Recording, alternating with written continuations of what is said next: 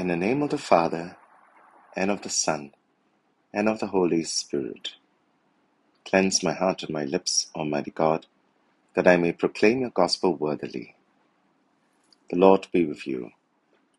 A reading from the Holy Gospel according to Matthew. Leaving the crowds, Jesus went to the house, and his disciples came to him and said, "Explain the parable about the darnel in the field to us." He said in reply, "The sower of the good seed is the Son of Man. The field is the world.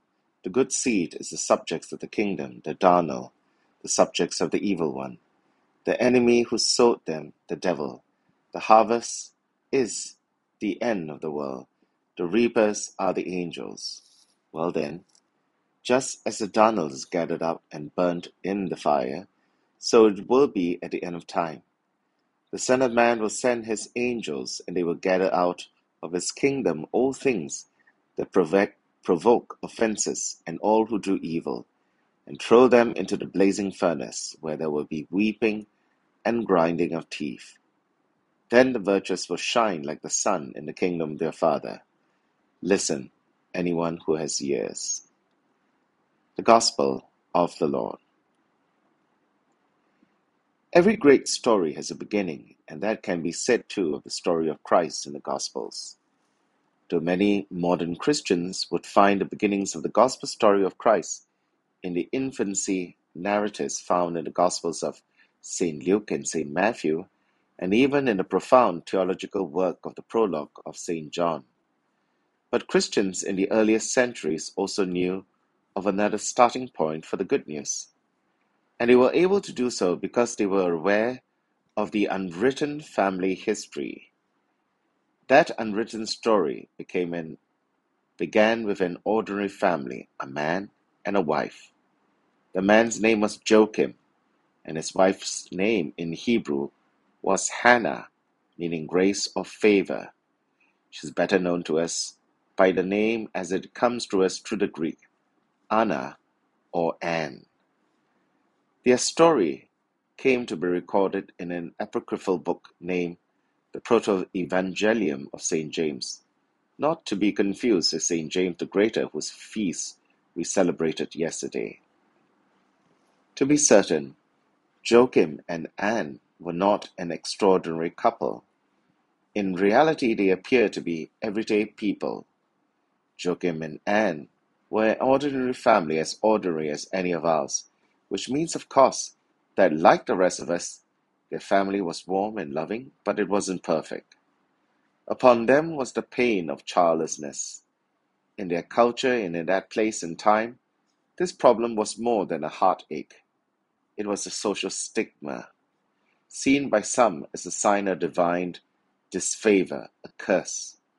Unlike today's culture, which sees childlessness as a blessing and abortion as a right of women to be liberated from the burden of childbearing and child raising, our forebears understood family and childbearing to be part of God's divine blessing and plan, and they looked forward to it.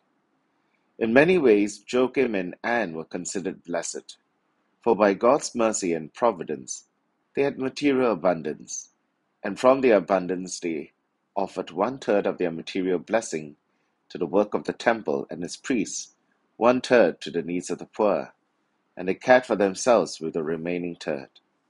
One might say that they had everything, that is, except the joy of children. Thus, on that fateful day, it was not unusual for Joachim to approach the temple with generous offerings. He always gave to the work of God, and he always prayed for the blessing of a child. What was different on that day was that he was turned away. One of the priests, however, challenged him. How can a childless man be deemed worthy to come before God? In typical male fashion, confused and ashamed, Joachim goes off to be alone, goes to his man cave in the wilderness, there to nurse his soul's wounds, but even more to pour out his heart before God. His faithful wife, Anne, fears the worst for her absent husband. Unaware of what happened, she too goes into mourning as a childless widow, and from her heart shattered with pain, escapes a prayer that reaches the heavens. O God of our fathers, bless me. Shouldn't a couple who had dedicated themselves entirely to God be experiencing consolation? There are trials that can crush us and lead us away from God, but there are also trials which can lead us in the direction of God. A desolation that creates a pause in our hectic lives and creates a thirst and hunger for grace. This is what happened in the case of this holy couple. They have been tested by the presence of moral failure and loss of hope. What we see in the family of Joachim and Anne, we see people just like ourselves, just like everyone else. We see people who ache for a sense of God's presence, a sense of God's purpose in their life, an answer to their prayers. And just as both were in deep despair, God gives them consolation by sending his angel to tell them of his mercy and love, and that after waiting with faith and hope, their prayers would be blessed, they would have a child. That the greatest story of human history starts with such an ordinary family. This brings hope that God can make wonderful things happen, even through us, despite our limitations, despite our frailty, despite our basic human nature in all its broken beauty. And a wonderful thing did happen for Joachim and Anne, a wonderful thing for all humanity. A child was conceived, a child was born, a little girl. They gave her a name from the history of God's mercy on his people, the name of the sister of Moses, Miriam.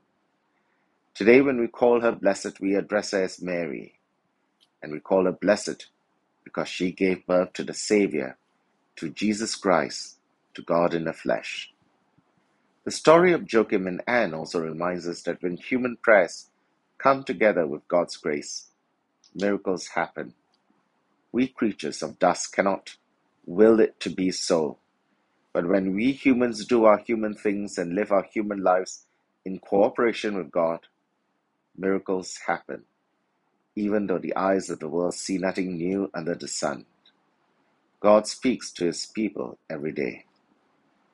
When we begin the gospel with the story of Joachim and Anne, this is precisely the point. Disciples are not mass-produced. Saints are handmade, one at a time, a little by little. So it was for the Blessed Virgin Mary, through the parenting of Saints Joachim and Anne. In the name of the Father, and of the Son, and of the Holy Spirit. Amen.